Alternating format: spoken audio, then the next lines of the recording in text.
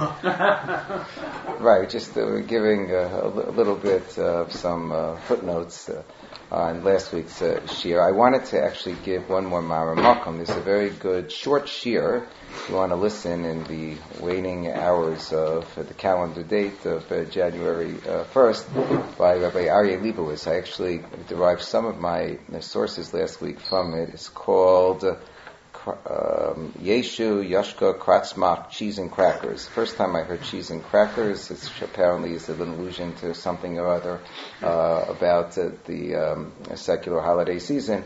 So it's on Wayuto. It's a short, very entertaining shir. I wanted to add that to the Mara Makom as something that I think you might enjoy listening to. So the topic for this week is ethical investments. Ethical investments is a very interesting topic, and it's kicking off, in my opinion, it's kicking off a series in which I'm getting more into the thick of Mammonist topics and how one should best utilize their money, kind of along the lines of the theme of Mammon Kosher, making sure you have kosher money. I had a relative of Yoel Schwartz, Zecher Tzadik Levach. I don't know if I've mentioned him in the past.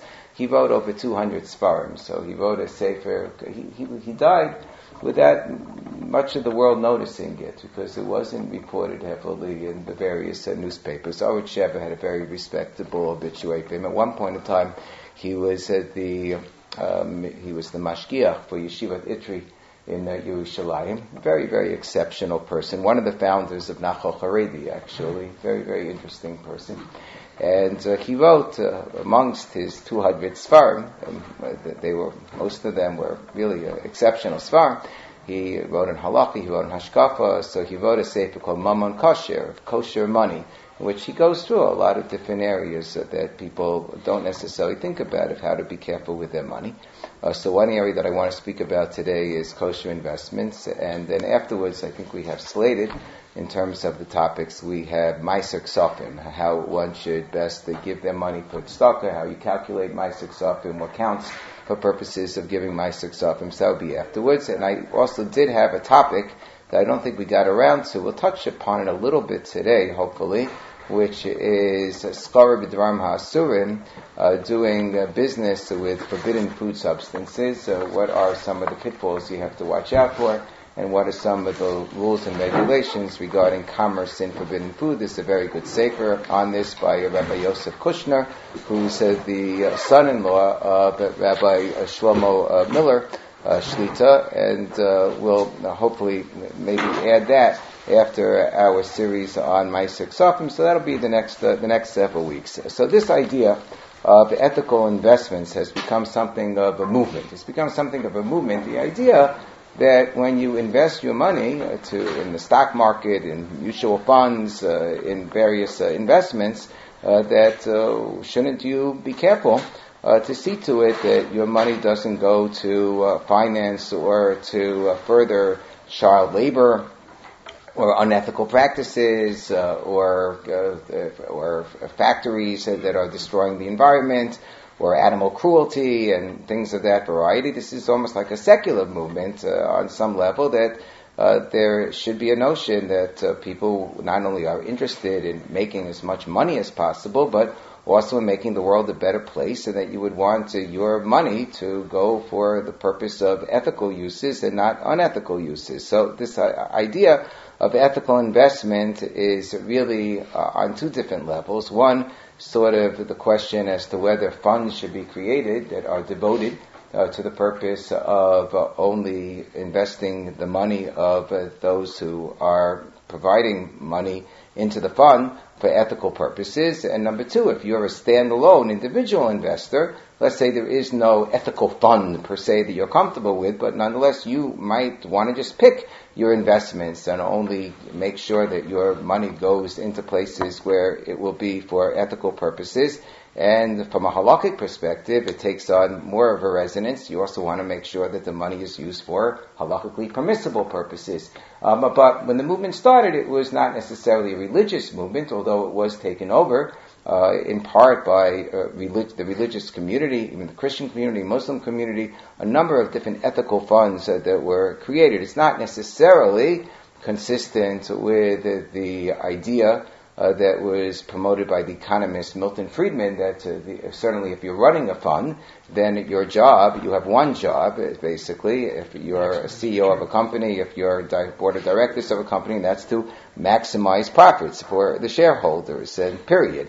Obviously, if you're going to do something illegal, and you'll be punished with a penalty of billions of dollars, so you won't be maximizing profits, but that's the main reason not to do it, because you would end up losing money and not maximizing profits, but that should be the sole motivation. Ultimately, it's good for the economy, it's good for everybody when that is sort of the goal. But the idea of ethical investment is that, no, there is another independent, self-standing value, which is that you want your money to go towards ethical uses. Yes. The problem is when you buy stock in the aftermarket, the company's not getting the money. It's going to other shareholders who bought the stock already. So it has no bearing on what the company does. Now, you could argue that they're going to go public because they know later on they can sell it.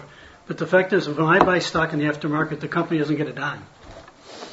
Well, this is a question also if I'm buying in the secondary market, and it could be that it doesn't make much of a difference in terms of the company's bottom line. But if I'm just giving funds that I want to be invested in various stocks, so I could target how I want the money ultimately to be invested. So this is part of what we're talking about. And I could also decide I'm going to just give to a fund that's devoted to ethical purposes. So there are ethical mutual funds, and there's the idea of the ethical investor. I did a little bit of research to see how these funds that are classified or categorized as ethical funds are doing compared to the rest of the market. It seems, by and large, that they have done pretty well. Again, there's a question, is the definition of ethics that they have consistent with our definition of ethics? That's a different story. For example, if the ethical principle is freedom of choice, and that means that the money is going to help buy products that are going to finance abortions, that would be the opposite of what we would view as an ethical purpose. We would view an ethical purpose as trying to keep babies alive and not to encourage abortion, certainly for no good reason. So, and also if the money is going towards diversity, so diversity might stand for certain types of rights that are not consistent with halakhic ethical values. So we have to be very, very careful about this. So there was a fund. If you take a look at the materials in the Mara Mikomos, I hope you all have. I gave you a definition from Investopedia. Investopedia is kind of investment-focused version of Wikipedia, I guess, and it defines ethical investing, refers to the practice of using one's ethical principles as the primary filter for the selection of securities investing.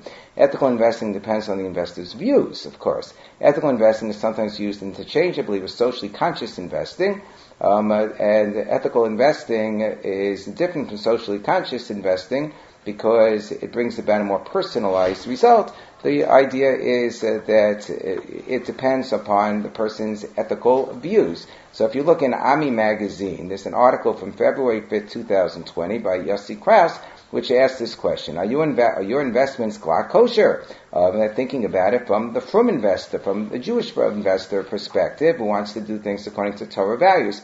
A new financial product is offering a way for investors to ensure that when they make money in the stock market, they're doing it with the strictest view of the kashrus of that profit. The idea of value investing or ethical investing is one that has been popular on Wall Street for several decades. Muslims and Christians have for a long time had financial products that cater to their religious values, and then it seems that this is going back a few years already. The Magni Halachic portfolio, administered by, I know nothing about Magni, this is not like a promo shear for anything in particular, but this was the portfolio that was described here. The Magni Halachic portfolio, administered by Magni Global Asset Management LLC, using the guidelines and guidance of the Beis Avad Halakha Center, which is a halakha center in Lakewood, is trying to sell Orthodox Jewish investors on that same idea, a way both to make money and to be assured one is adhering to halakha at the same time. And I saw in one article that this idea is referred to as JRI, which is Jewishly Responsible Investment. It's a wordplay on SRI, which stands for Socially Responsible Investments. And it sounds like this is a very logical next step, that if there is an idea of ethical funds, why not have one that promotes, from values? Take a look at source one. It's an article by Schwartz, Tamari, and Schwab. That would be Mark Schwartz, Meir Tamari, and Daniel Schwab in the Business and Society Review from 2007. Which defines social or ethical investment as a set of approaches which include social or ethical goals or constraints, as well as more conventional financial criteria and decisions over whether to acquire, hold, or dispose of a particular investment. And the way in which ethical mutual funds decide to invest or not invest somewhere is they use screens or filters. Apparently, by using screens, you can see what sort of items should automatically be excluded from the portfolio. So there is something known as a sin screen. So from the sin screen, you're able to see if there are certain products or certain funds that are investing in tobacco or alcohol or gambling or firearms or nuclear weapons, assuming that you said nuclear weapons, that would get into the wrong hands, right? So you don't want to invest in those types of things. Others focus on child labor or animal rights, diversity or feminism. As I said, everybody according to their taste of what they consider to be a good value to invest in or not to invest in.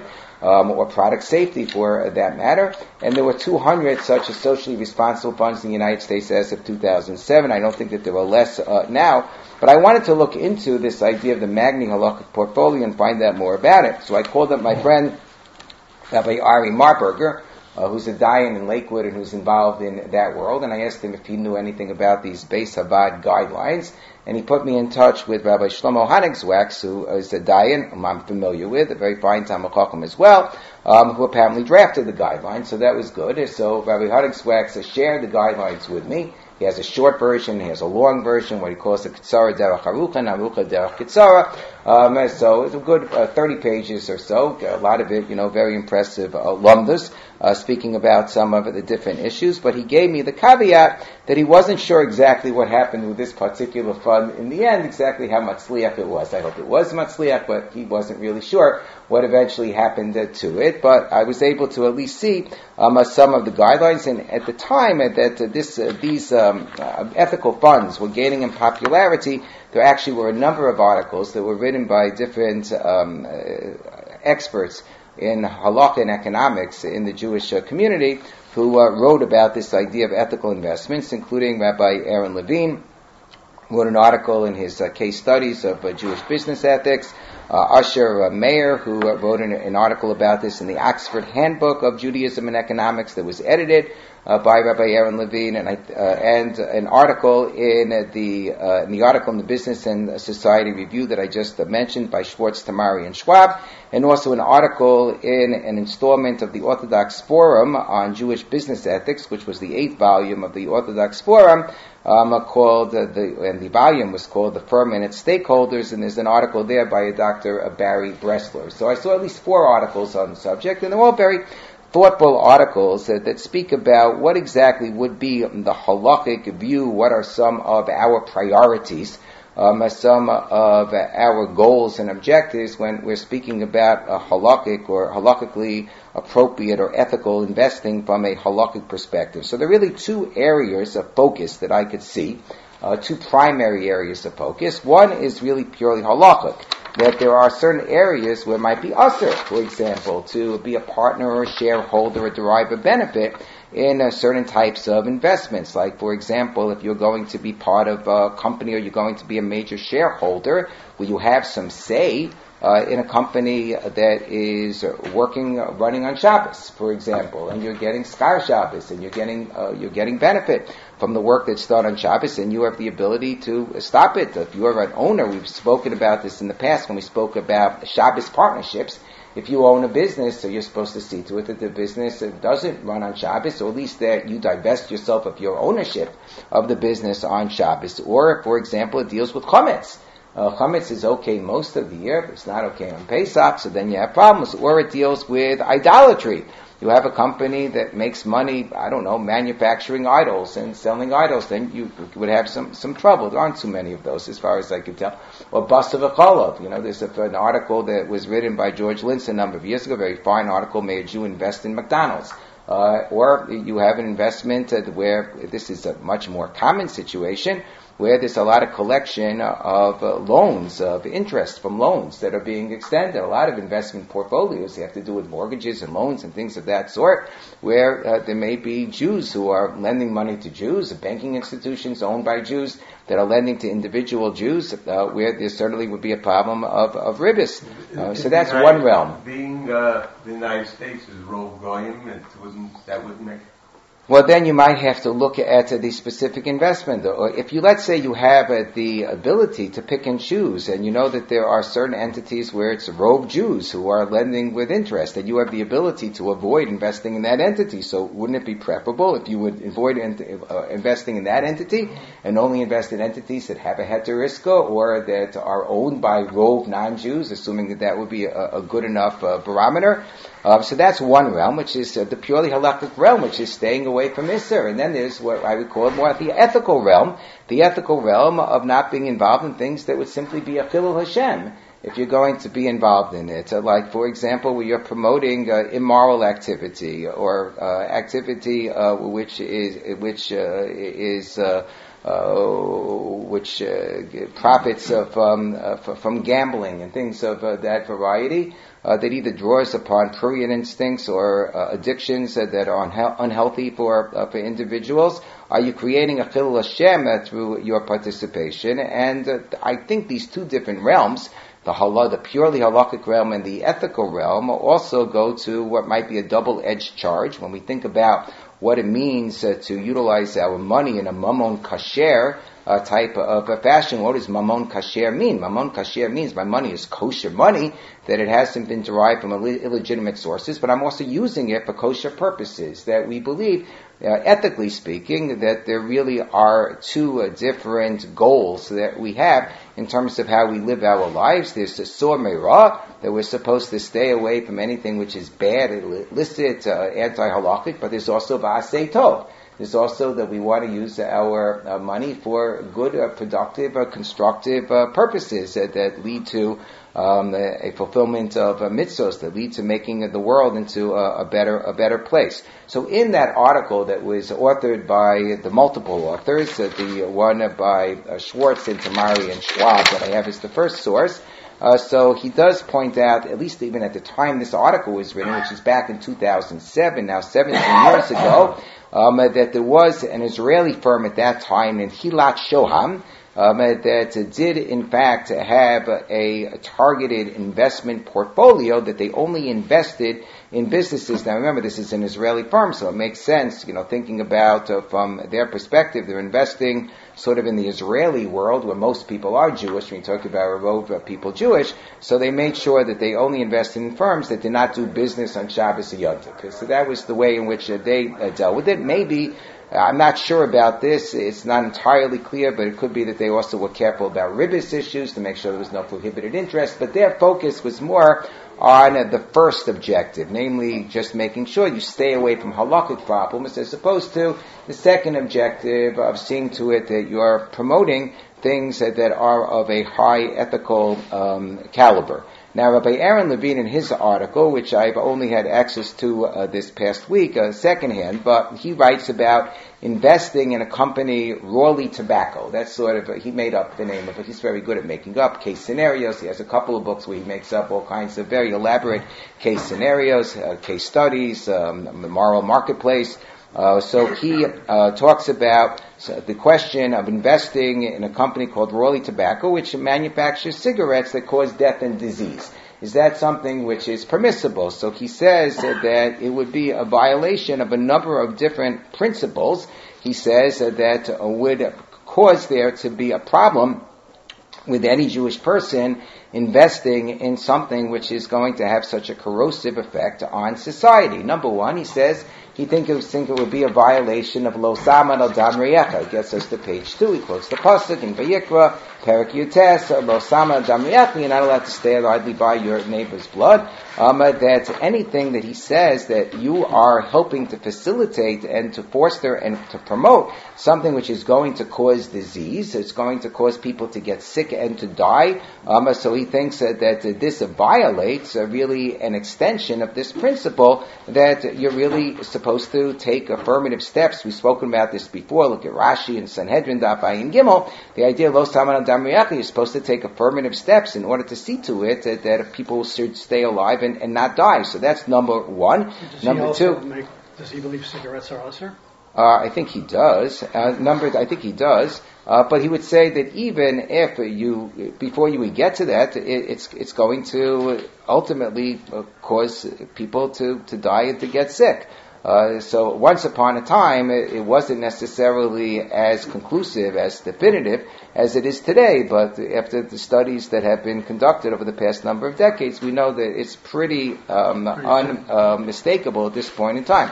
Number two, he speaks about the issue of chanufa. Lo sachanifu es haaretz is a whole sugya in Masechta Sota, Daf Mem Aleph, Daf Mem Beis, that when Agrippa Samelach got up to read from Parshas Hakil, and he was descended from Hordu, so he was descended from Avadim, and he read that he wasn't really supposed to be a melech, because he read Los Chalaseis Alecha Ish Nachri, so he started crying, and all the people who were gathered said, "Don't worry, Agrippa, Altis Yare, Agrippa Achino, Ata, you're our brother, you're okay." But he wasn't really okay because he wasn't supposed to be king because he was descended from Avadim. The Gemara says, at that point in time, there was a punishment that was pronounced upon the Jewish people because they were doing chanupa, because they were encouraging something that was very wrong. So you're investing in an activity which is fundamentally wrong. It could be pornography, it could be something of this sort. So the fact that you're investing in it, so that's a form, says Rabbi Levine, that's a form of chanifa, and therefore it would be a violation of flattery, encouragement of something which is really fundamentally wrong. And also he says that it's a violation of the obligation, it's in Vayikra, the same parak, Yutes, Pasuk Yud Zayin, of Hocheach Tochiach Esamisecha, that you're supposed to provide rebuke and reproach, to reprimand those who are doing the wrong things. If you're going to invest in those who are doing the wrong things, it's kind of like the opposite of the rebuke that you're supposed to be giving. But and something may be apparent to us, but if, as he pointed out, that we live in a society where most of are going, so it's likely the ones who are going to be engaging in these activities will be goyim, isn't it we really have to concern ourselves with? So he says that yes, we do have a responsibility for society at large, meaning a lot of these things are really prohibited for them as well. They're not supposed to bring about the death of other individuals, and we're not supposed to bring about the death of other individuals. We're not supposed to add to Tuma in society. We're supposed to be Mekadesh the world around us. We're supposed to be Metaya. We're supposed to purify the world around us.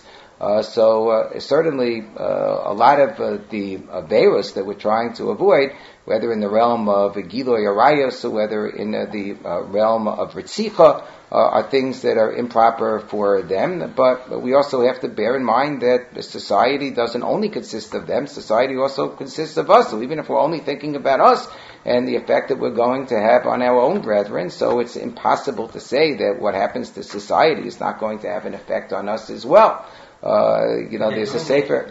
With or without our mind, they're doing it. But this is promoting it. This is actually we're instead of our playing a constructive societal role of saying this is something which is really not so good. This is not something which maybe I can't stop you from doing it, but at least I can voice my opinion that this is something that we critique. But it takes away from my own moral authority if I'm, number one, I'm not critiquing it, and number two, I'm actually promoting it. So I'm failing to observe Ocheach Tochiach. And that's true. Ocheach Tochiach is really towards fellow Jews. It's true. That's true towards fellow Jews.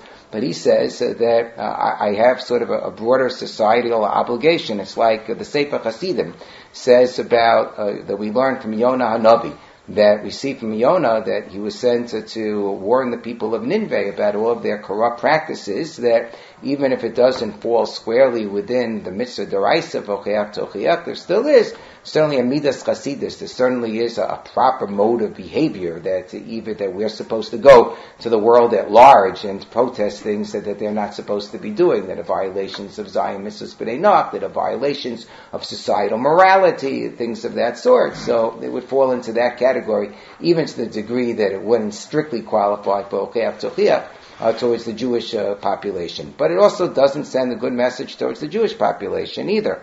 The Chaim Biyad, this Chaim Pelagi, this is a source that I have. If you take a look in source 28, a little bit further on, so he talks about a Talmid Chacham who's trying to make a living, a Talmid Chacham trying to make a little bit of money, and he ends up getting into a business where he's essentially making arrangements for prostitution. I don't know what the official word might be, pimp, I don't know if that's a good word or not, but this is essentially the business that he ends up in getting involved with.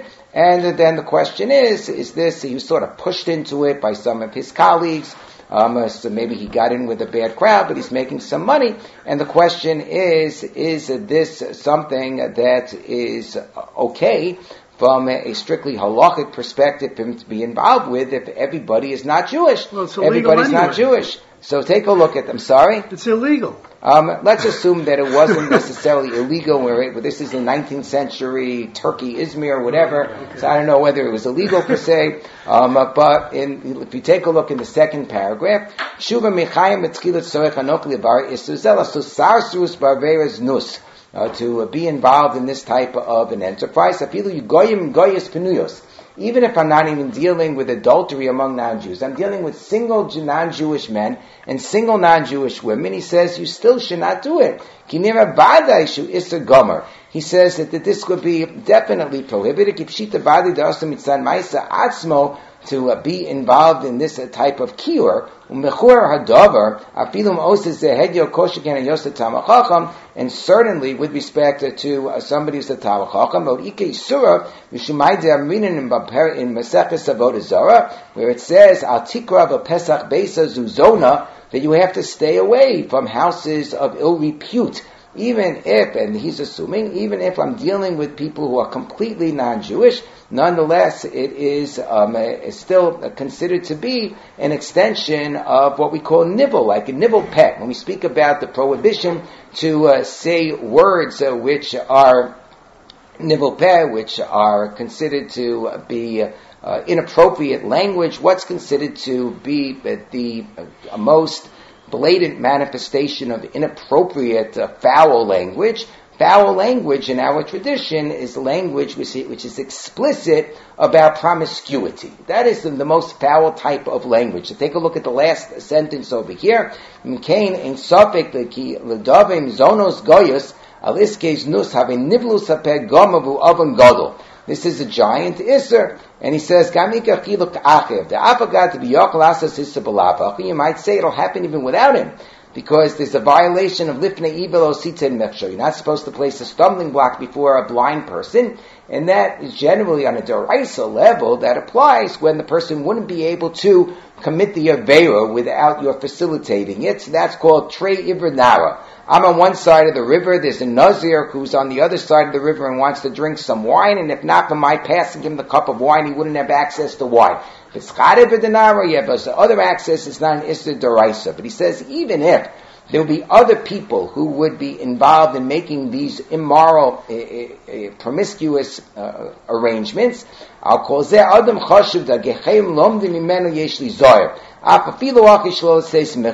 He says, if I'm dealing with an Adam Chashiv, here I'm dealing with a Talmid Chacham, that certainly qualifies as a Talmid Chacham. He comes from, as an Adam Chashuv, he's a Yari Shemayim, he comes from Mishpachas Rom, he comes from an exalted, well-reputed family. The Baalei Chashiv Linyan Zeh Shem Adam Chashiv, Va'asor La'asoso, Kiyan Rabu Papritze Shibidor Midalas Samarikim Poksim Shalibatsim Muta the Muta Man Munasa Mikak Yusuf Surya Vera. And even though there are plenty of people who might do this type of thing, nonetheless, if they see this fellow doing it, they see somebody who is a firm Erlich, a fellow from a good family involved in this enterprise, Yopim Mikakalos Alasos Sisara Ese Yados Chas V'Shalom, and they'll multiply in their immorality 10 times over.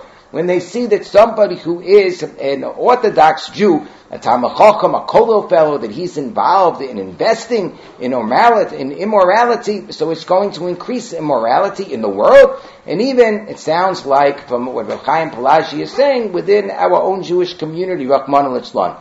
V'nimsa b'sibasu gorim li'oskoti umachati. And therefore, this person is going to cause a choti amachti. So I think it's going to cause a greater avera in the world. So I think that's part of what Rabbi Levine is getting at as well. Rabbi Levine also says that there is a halachta b'drachav imperative as well, in terms of emulating a Kadosh Baruch Hu, that there is an obligation. Rabbi Levine sometimes gets a little bit fanciful in terms of applying the philosophy of halakha to the application of halakha. Those who knew Rabbi Levine, is of course a great halakhist and economist, he was prone to doing that, to using sort of general moral categories and applying them in concrete halakhic settings. So he says that if you think about Rav Soloveitchik's notion of when he speaks about in Parshas Bereshis of the way Adam Arishon is described in 2 different ways, and because there's Adam 1, Adam 2, that there is Adam Arishon as the man of conquest,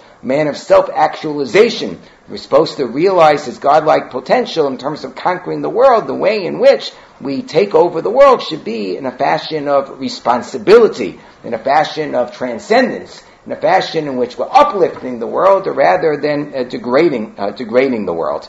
But he also acknowledges that the amount in which your investment in any particular company is going to send a message in terms of our concern of like the Chilul Hashem aspect that Rav Chaim Pelagie speaks about, when he speaks about a person who's like the main investor in a prostitution enterprise, Rachmana litzlan. So if you're a small investor and your name is not even listed among the big investors, so it probably has less of an effect. And he talks about what is, and from his perspective, you shouldn't, if the whole investment that you're investing in is something like a house of ill repute, obviously you shouldn't invest at all. But at what point in time does your investment become significant? It becomes a significant issue.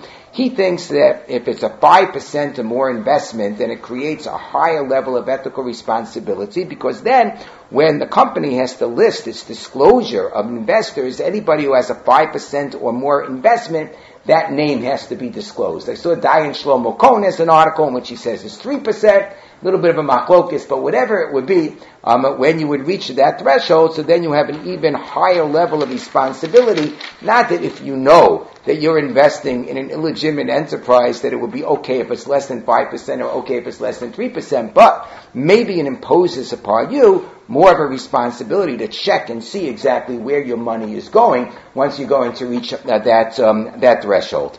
Then, on the other side of the spectrum, you have the responsibility of those who are entrusted for the purpose of investing money. Let's say that you are a Jewish manager of an investment fund for the community. Lots of people are giving their money to you. These are some of the cases that we get in Besdin, right? Where somebody gives their money to an investor and they say, I think that there was fraud in how the money was invested. It wasn't invested the way that it was supposed to be, the way that it was claimed. I think there's securities fraud, and we have some major cases that have occurred in the community over the past couple of decades. The most famous, of course, is the Madoff case. But there's also a responsibility regarding those who are the custodians of money in terms of the ethical way in which you treat the investors in investing in those types of products and those types of items that are consistent with the expectations of the investors and also that are responsible.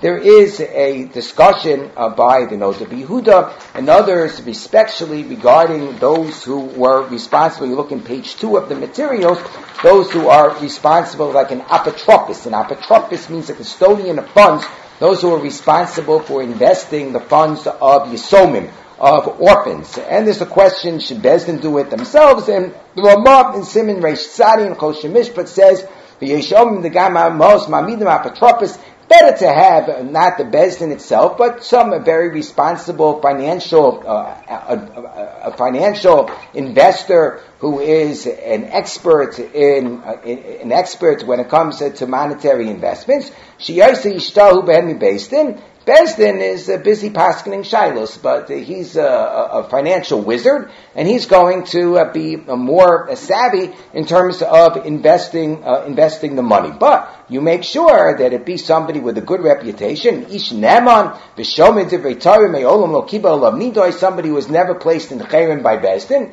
That's always a good indication. Nostim osam lo bebezdin kov l'schar rochak me'efsed. And when it comes to most of Yisomim, he's even allowed to invest it in such a way that there's a greater level of guarantee of their profit with things that would otherwise be usher as ribis drabanim would be permissible with respect to Yisomim. There was a question that Noda Yehuda dealt with of an apotropos who invested money with respect to an investment that looked like it was pretty good, but he didn't really make sure that there would be appropriate collateral. And now the question is whether he has an obligation to pay back the orphans for the fact that he ended up losing the money. And he says, well, I really did my absolute best. And they said, yeah, but how could you possibly have given it without appropriate collateral? So the Noda Yehuda says that it really depends on how much latitude was given to this individual by the Bezdin.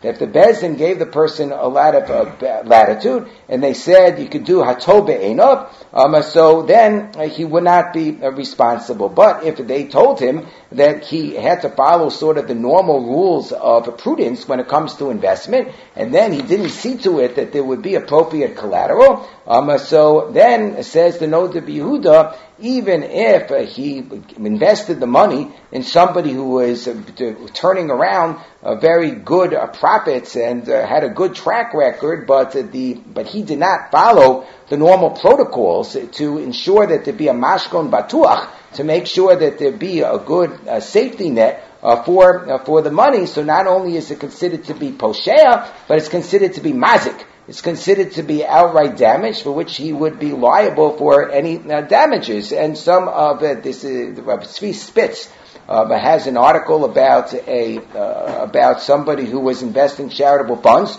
who was similarly negligent in terms of not making sure that there would be proper collateral, that there was a proper investigation of the person with whom the funds were invested. It was one of these Ponzi scheme type situations, and says that there would be real liability over there. It's interesting because one of the authors, Usher Mayer, I think, in his article talks about how one organization that was spared from the whole Madoff debacle was actually the UJA Federation. The UJA Federation. He says, how was it that the UJA Federation was spared? Because they had very clear protocols. They didn't necessarily have inside information that this guy was a swindler, per se, but that they had protocols that they put into place in order to ensure that Kehillah Geld and not to be improperly invested, to be responsibly invested. And they had two protocols that Madoff was not able to satisfy, and therefore they didn't invest with him.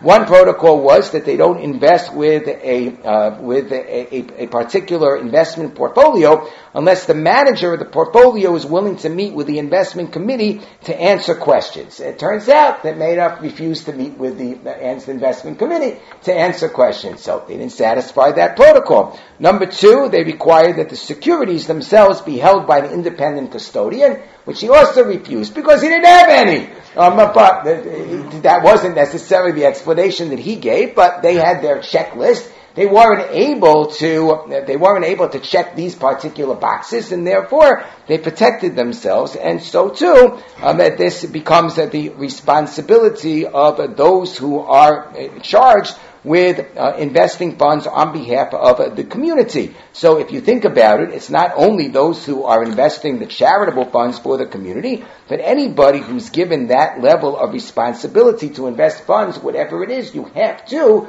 establish reasonable protocols in which you're protecting the money. So this is also part of when we speak about responsible investing. It's not only coming from the standpoint of the investor, it's coming from the standpoint of the managers of the funds as well. Otherwise, it really violates the Lifnei Iber mandate. It's interesting, take a look. This is also an article I saw by Rav Aaron Tendler, who quoted the article by Rabbi Tzvi Spitz, which I then looked at. It's in Cases of Monetary Halacha, if you want to see it.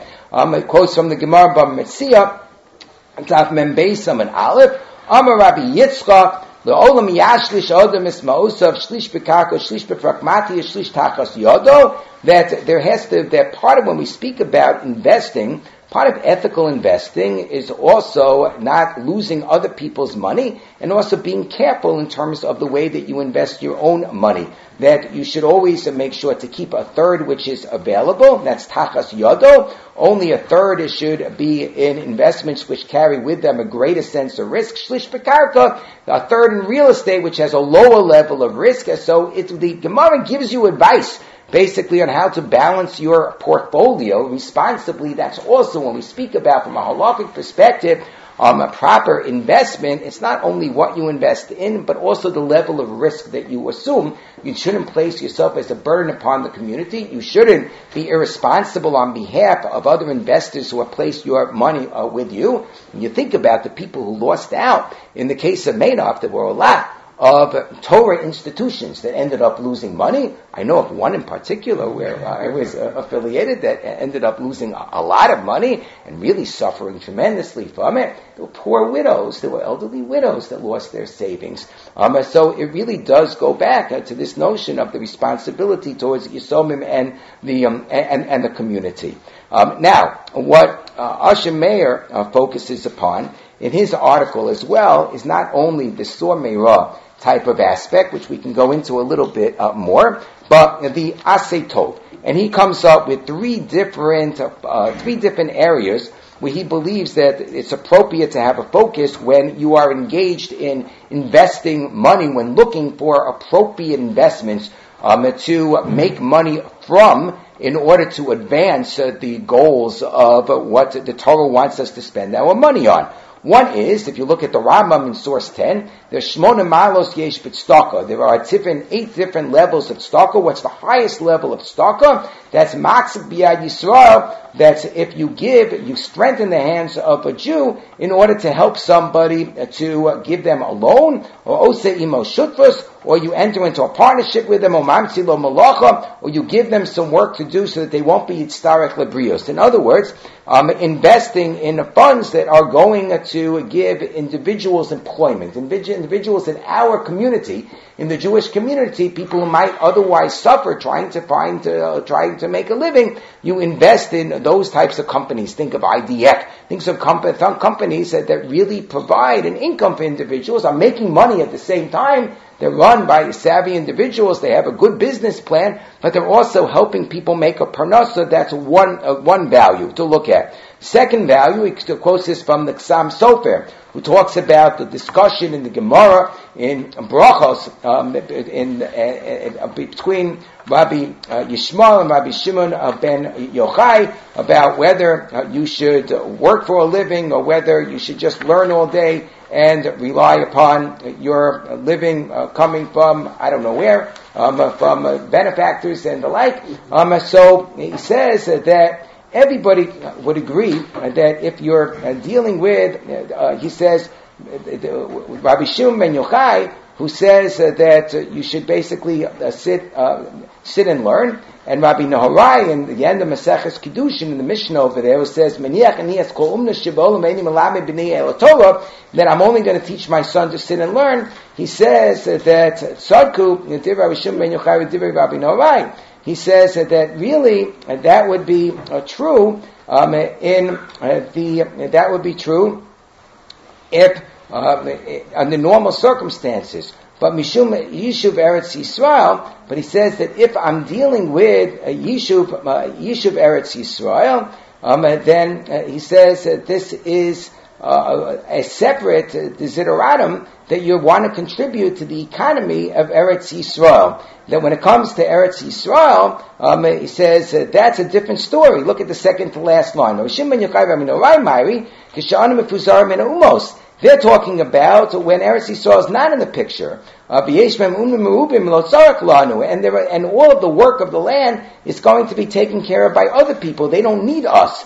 However, he says that in Eretz Yisrael, where you're contributing to Yishuv Eretz Yisrael, that we don't have others to rely upon to do the work, so then there is a special mitzvah that you're supposed to invest in Eretz Yisrael. So that's sort of goal number 2, is that there is a special, and this is something which is particularly relevant right now. We have the war in Eretz Yisrael, the importance of making investments that are going to invest in the Eretz Yisrael economy. That's number 2. And the third thing that he talks about is the idea of Yishuv HaOlam. The Yishuv HaOlam, now the Chassam Sofer in source 12 speaks about Yishuv HaOlam in the context of Eretz Yisrael, of course, when we're going to play a major role in investing in every single enterprise, every single business that's in our hands. But if you look at the Gemara in Shabbos, Daf Lamed Gimel Amud Beis, the Gemara there talks about just Yaakov entering into Er Shalem. Now, granted, Yaakov Er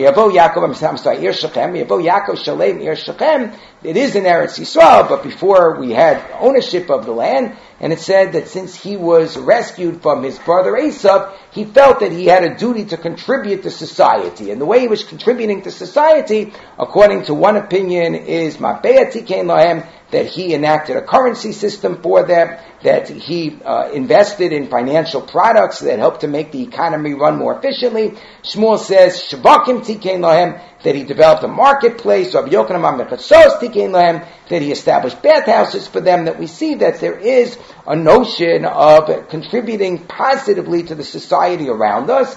Now, when you're getting engaged in society, so the Medrash says he also established Tehumim. He also established boundaries. So my Rebbe Rav Shechter likes to say, get involved in contributing to society, but make sure that you enact boundaries and fences as to how much you're going to enmesh yourself into society. But he says that we see that there is a notion of contributing positively to your surroundings, whatever your surroundings happen to be, that you should make a positive contribution as opposed to a contribution in things that really do not uplift society. So you're going to uplift the marketplace, you're going to contribute products that are going to be beneficial and useful to make society a better society, more economically viable society, so then that could be something which is appropriate. Okay, so I just want to focus now for a moment on the Sur Meirah aspect. So what are some of the pitfalls when we say that you have to avoid sort of the halakhic problems? So we mentioned halakhic problems could be that you're going to invest in companies that are going to do work on Shabbos, that are going to charge ribbis, where it's a Jew collecting from a Jew, that are going to own chumetz on Pesach, that are going to do investment, bidvarim asurim, things that are prohibited, things that are asur b'hana'ah, like basar b'cholah, things of that variety. So there's a general pshuva that Moshe Feinstein has. This is source 14 on page 4. Moshe Feinstein says, because the question that he was asked was, can you take shares in a company that do malach or business on Shabbos? So he says that he thinks that the reason why people don't worry about this, that Tam Pashut Shein Lahakshivus Akonim shares, Shurak Mashu Miskar Shelem Shum Dea Miskar. He says that those who are not able to express an opinion regarding how the enterprise should run, how the fund should run, if we're talking about a mutual fund, nobody cares about them because their investment is so little. He says that's not considered to be ownership. That's like as if you were just some sort of a lender that you loan money and you're getting back dividends from the money that you loan. It's not as if like that's the way the Maharam Shik famously looked at buying shares. Even though the Maharshag objected to the Maharam Shik, he said, well, if you're the lender, who exactly is the borrower?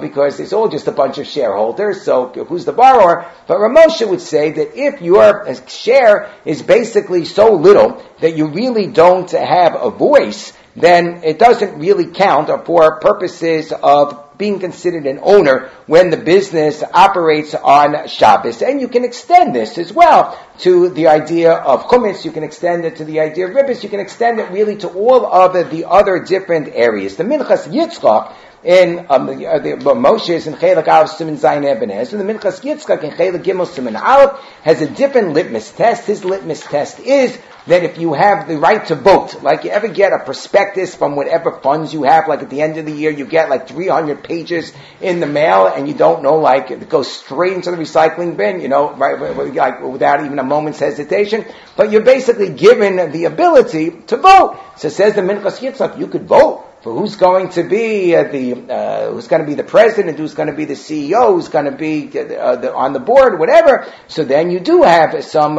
stake in the company, and then that gives you responsibility. However, the opinion of the Minchas Yitzchak hasn't really, I think, taken hold. There is a fund apparently in Israel, like the Badatz, or Dayan Shlomo Cohen talks about this, oversees some sort of a fund that only invests in companies where the shareholders have no right to vote, something like that. So if you're a shareholder, you'll have no right to vote. I'm not exactly sure what that means, but Moshe would say the right to vote is not terribly meaningful when nobody really cares about what you say, and you're not investing for purposes of registering a vote anyway. There are others who say that when I'm dealing with anything which is of our corporate nature, the Rogatchover Gaon famously had a statement, it's like a chomer below tzura. It's like a body without a form. It doesn't really have any mamashus. It's not considered to be that any human being is a real owner of the entity. More recently, Rav Asher Weiss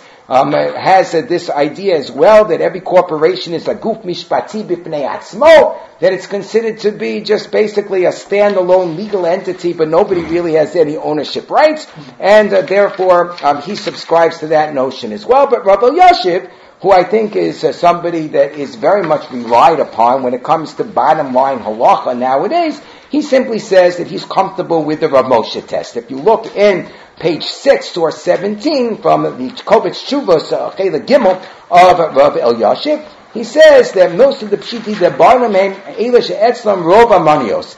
He says, first of all, he would assume, and this was a position that was attributed to Rav Aaron Kotler, Rav Shmuel Honigswachs quotes Rav Shlomo Miller, who quotes Rav Kotler at length, that we generally, if we are going to identify like sort of the entity as being Jewish and not Jewish in terms of having responsibility when it comes to Chometz, Shabbos, all these other things, so we look at who owns the majority of the shares. Like Rabbi Barber said, the majority are non-Jews, so then we don't really worry about it so much. What's the svara? Do we say it's bittul? It's hard to say. There's no taruvis. If I know exactly who the Jewish minority shareholders are, I don't know exactly how there's bittul per se, but he says that's in terms of just identifying the responsibility of the investors. I go after the road. But then he also quotes from Moshe.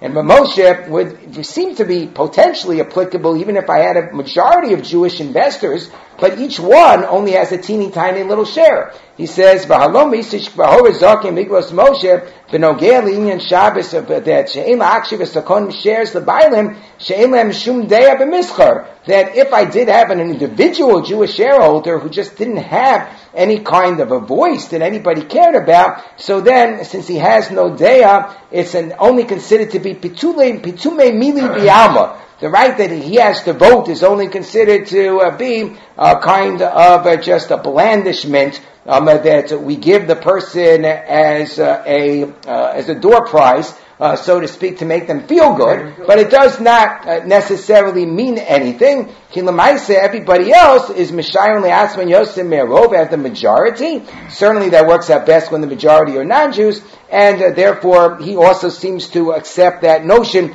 that I don't really need to worry about it in that particular context. But that's in terms of worrying about just the halachic problems. When it comes to ribbis, Shlomo Miller, quoted by Rav Honigswachs, also quotes a heter from the Maharik. If you take a look at source 20 in the materials, that says, and this is a very interesting heter, let's say that the investment fund is made up of Jews, but there's a manager of the fund who's investing the funds, and he happens to be not Jewish, and the manager gets a cut of the profits of any interest transaction, so it's kind of like a risus. where it's a Ladaita Denaf Sheikha Ovid, that he's the one who's doing it for himself to make the profits, the Ma'arik, for some reason, seems to indicate that would mitigate the problem of ribis. Yisrael shenasa mos la'ovi kochav mi'iskel isasik ben machzi skar ve'hilpa be'em ovei kochavim, and he's going to get a cut of the profits. Yisrael b'ribis.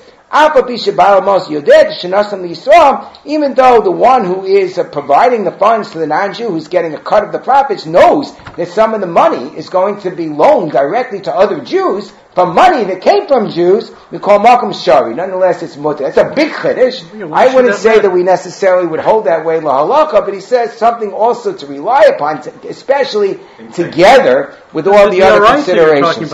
Right. So it happens that the Kitzur Shulchan Aruch famously was very worried in any bank situation about ribis. I know that everybody is. So one of the things that they suggest is just make a heter iska kloli. And I know that people do this. It was suggested, like an Erev Pesach, when you sell your chametz, go to the Rav and make a heter iska klali for all your transactions. Say, to whatever degree there might be some sort of a ribis, a problem with some of the funds of mine that are being invested, I'm hereby turning it into an iska. So there is such a possibility of making such a declaration. So I wanted to just quickly cut it, since we're running out of time. The Beis Habad, really a beautiful essay by Rabbi Honningswax. So he has different categories of things that he says. He suggested to this Magni Fund that if you are going to take Jewish money and you're going to invest it in various investments, and you want it to be sort of an ethical investment from a halakhic perspective, obviously you want to avoid the halakhic pitfalls, and some of that has to do with what the majority investors are made of, and you have to ensure that if there would be otherwise ribis problem is based on the identity of the investors and the way that the funds are invested. You have to make sure that there's a heter iska. You would have to make sure that those things were taken care of. And if there were investments in items that would be asa b'hana, so then he has some sort of a suggestion of saying that none of those shall be attributed to the Jewish investors, although I have a kasha on that based on the Gemara in Kedushin Daf Yud Zayin, but assuming that you would be able to avert those particular pitfalls, he says he has 6 different categories of companies that should be excluded from a portfolio. Number 1, and this is really the Sor Meirah, avoid a company of which 51% or more is owned by Jews, who have legal control, which is not operating in conformance with halakhic law, because then you're going to have all the problems of Shabbos and Chumash and all the other things. So that's number 1, okay? And if you do have those issues, and he says, l'yesesei, also do a heter iska, and have a mechiras chametz. And I do this. When I sell a chametz before Pesach, I write in that anybody who has shares in any company that owns chametz, that they're selling the chametz from those shares. I put that in anyway. So that's what he says, to do that l'yesesei, even though according to Rav Asher Weiss, it's probably not necessary from a corporate body, because you don't really have ownership. Number 2, a company that manufactures or sells merchandise or offers a service which is publicly seen as immoral. And his argument here is that if it's publicly seen as immoral, then you are, even if there would be no actual Isser involved, to get to what Moshe Menachem was speaking about earlier, you still have the Chilul Hashem concern. You have the Chilul Hashem concern. And he says you can avoid that through the abortion negative screen if you're going to, certainly we consider abortion to be a sin, even for non-Jews as well. Question if there be obviously, if there would be danger to the life of the mother, that might be mutter for them as well. There's a tosus about that, but in many cases that's not what we're talking about. The curbing pornography negative screen, obviously pornography is a problem. Also to be excluded are companies which manufacture firearms for individual purchase. Now here, of course, in Chicago, we sometimes are in favor of concealed carry when it's to protect the community, when it's and you have people who are well trained and who are part of a shul security plan or holding firearms, that's a different story. But when you're talking about simply supporting firearms that are being sold to people who have shady backgrounds, so the Gemara in Avodah Zarah indicates that you're not allowed. You're not allowed to sell firearms to non-Jews who could use it to commit pogroms against the Jewish community. And even in Yisrael Listim, even a Jewish person who's abandoned, and even if he isn't known to be somebody who commits a violence, nonetheless, the Iran has a statement you look at source 22 in Avodah Zarah, Daf Hey Manaf, and Daf Yerif, Kakos Linko Listim Yisaf, Yishenu Osef, Yedua, even if he's not a murderer, but he's somebody of shady character, since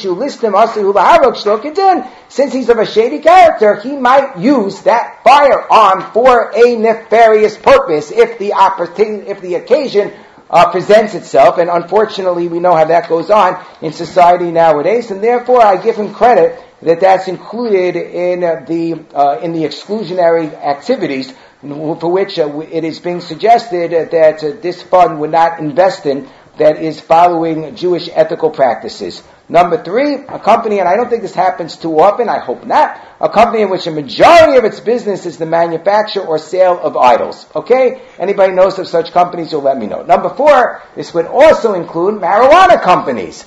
We have more of those nowadays. If it's talking about a medical marijuana company, I think that's okay. But if you're going to invest in recreational marijuana, that's problematic. But Moshe says that that's something which is a dava aser. It's something which leads to immorality in society. It's something which leads to a degeneration of society. Certainly within the Jewish community, those who are high on marijuana are not high on Torah and mitzvos. Number 5, companies which are known to advertise in a manner which conspicuously seeks to arouse prurient instincts. And number 6, from a Jewish perspective as well, companies which are publicly associated with denigrating Rahman al-Itzlan, the name of HaKadosh Baruch Hu, which are publicly associated with attempts to limit religious practice, promote atheism and agnosticism. Because of the subjective nature of this criteria, I suggest relegating this to a positive screen and grading companies with regard to this issue. What does he mean by that? What he means is that it's kind of difficult sometimes to figure out which are the companies which are denigrating the name of Hashem. So you look for companies that are promoting religiosity and the names of Hashem, and he has the the same thing with respect to when you're trying to avoid, and this is also very important from a Jewish ethical perspective, a company which has unethical business practices, such as overcharging customers or not, defrauding customers, genevas das, some of the things that we've spoken about in this year, that's not a type of company that you want to promote, or child labor, things of this sort. But he says sometimes there's a lot of lashon hara, that people speak about different companies, accusing them of these practices, and it's not necessarily something which is substantiated. So here as well, he recommends, because of the inconclusive nature of any research regarding this screen, I would accept the recommendation to consider this area for the positive screen, where no company would be banned, but rather you would award companies for good behavior, so you see that there's a company that's particularly ethical in the way that it treats its workers and the like, and the way in which it treats its customers, so you should go out of your way to support those companies as well. So I'll just conclude and point out that the Gemara in Shabbos Daf Lamed Alpha and Aleph says that the first question that is asked of us in Shemayim is Nasasa Minasata Be'emuna. Did you conduct yourself with integrity in all of your business dealings? So one thing that we don't think about so much is because nowadays the tendency is you get your money in and you just give it to your investment funds, to your portfolio, to your pension fund or whatever. You don't necessarily think so much about the individual investments. You leave that to the discretion of others. It's important to remember at the end of the day, HaKadosh Baruch Hu is going to hold us responsible. Nasasav Nasata Be'emuna. How much did you pay attention to where your money was going, how you were making additional money? So therefore, we have to recognize that not only do we have the ownership in that money, but we have to take ownership in terms of how we invest our money to really ensure that it be mammon kasher. Okay, so the answer Shem. We'll continue next week with nice itself. So if you want to invest in the company X, you have to invest today's company X